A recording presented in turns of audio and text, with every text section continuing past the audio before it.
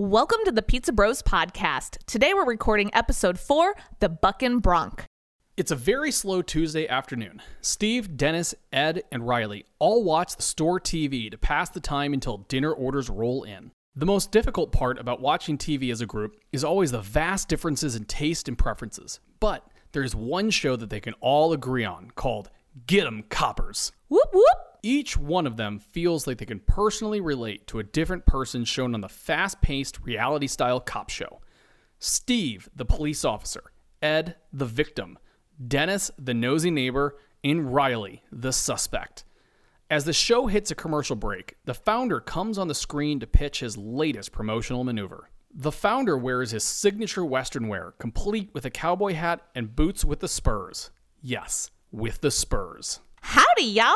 It's me, the Pizza Bros founder, the founder! He spouts with excitement in his thick cowboy accent. If you use our newfangled online pizza ordering system at therealpizzabros.com, you'll be entered to win a chance to receive your next delivery from me in my signature Buckin Bronc.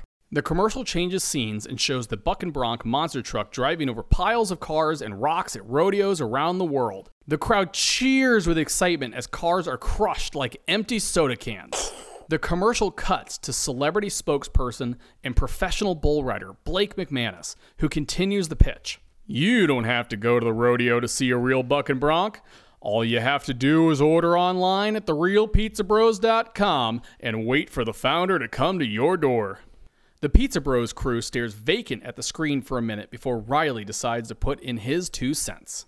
That'll never happen here. The odds of one of our customers winning a national contest like that is like 60 million to 1. He exclaims. You really think Pizza Bros has 60 million customers?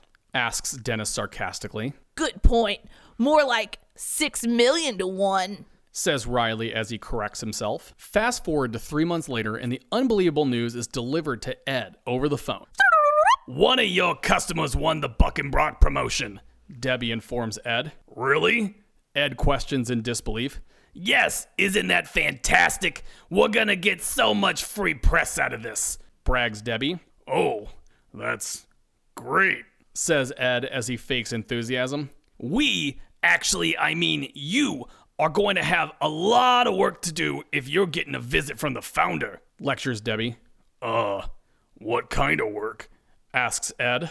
At least 10 corporate executives will be coming into your store to check every single detail and make sure it is absolutely perfect for the event. They'll be there any minute, Debbie states. The front door flies open and Ed can see an army of corporate trolls swarm the store like FBI agents on a raid. They're here now, I gotta go, says Ed as he hangs up the phone. The trolls swarm every nook and cranny of the store, nitpicking every tiny imperfection.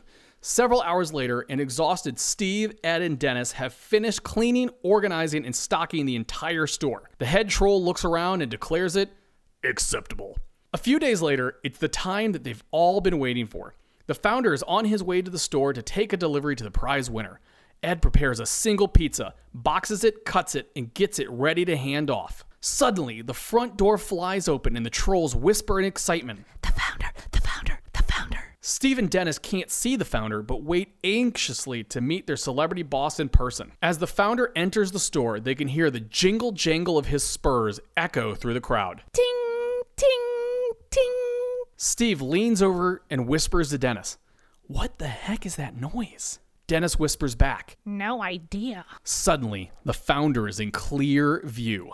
Howdy, y'all. I'm the founder. Pleasure to meet ya.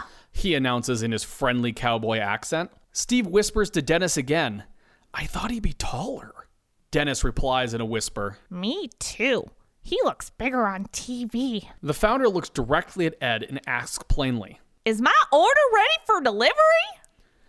Ed picks up the pizza box. His hands shake as he nervously replies, "Yes, Mr. Founder, your order is right here. One pepperoni pizza." The founder laughs as he takes the pizza box from Ed. "Mr. Founder, that's my father. I'm the founder. THE E. Easy as 1, 2, 3. Steve and Dennis, still watching the spectacle, turn and look at each other puzzled. Steve mouths the word "the" at Dennis and they both shrug. The founder puts the pizza box in an insulated bag and waves goodbye as he heads out the store. Pleasure to meet ya. Now I'm off to show y'all how to do a delivery with style and panache.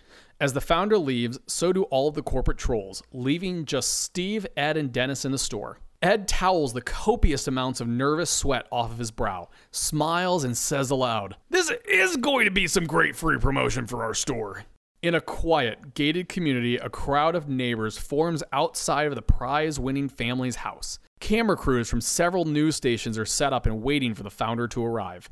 Corporate executives pace back and forth nervously, worried about the founder's predictable wild card antics. In the distance, there is the rumble of an oversized V8 engine, and the Buckin Bronc is now visible to all that await. With its 6-foot-high tires, the Buckin Bronc easily overshadows the largest family SUV in the neighborhood. Its blue paint job shines in the sun as the founder now parks in front of the winning family's home. The founder exits the monster truck, pizza bag in hand, and climbs down a ladder. He waves at the bystanders, smiles into the cameras, and heads to the front door. Camera crews follow his every move with anticipation as he knocks on the door. The winning family opens the door and the camera crew gets a shot of their excited, smiling faces. The mom, dad, and daughter exit the front door with expectation in their eyes. They are in turn greeted by the founder with his sparkling blue eyes and charming smile. Howdy, y'all.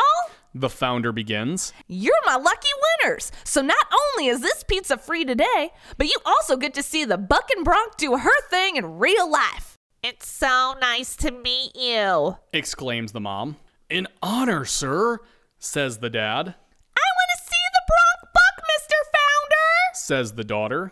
The four head down the driveway and over to the Buckin Bronc. The founder climbs into the cab, starts the truck, and fishes for a RC-style remote control. He again hops down from the cab.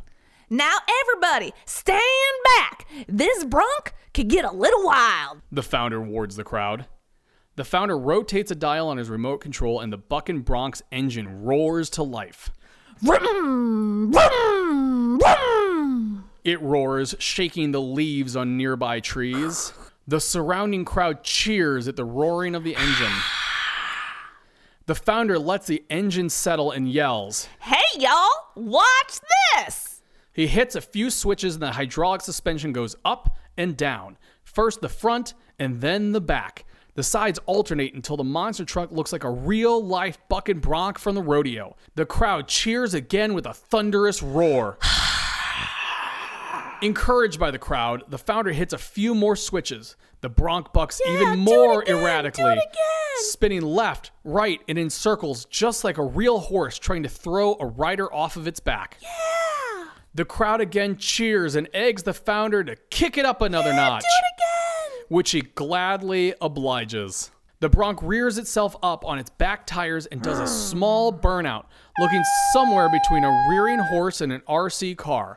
But suddenly, everything goes horribly wrong. The cheers of the gathered crowd are turned into gasps of fear and panic as the Buckin Bronc smashes its way through hedges, mailboxes, and streetlights. It finds itself in a yard and digs out a massive mud pit with its oversized off-road tires.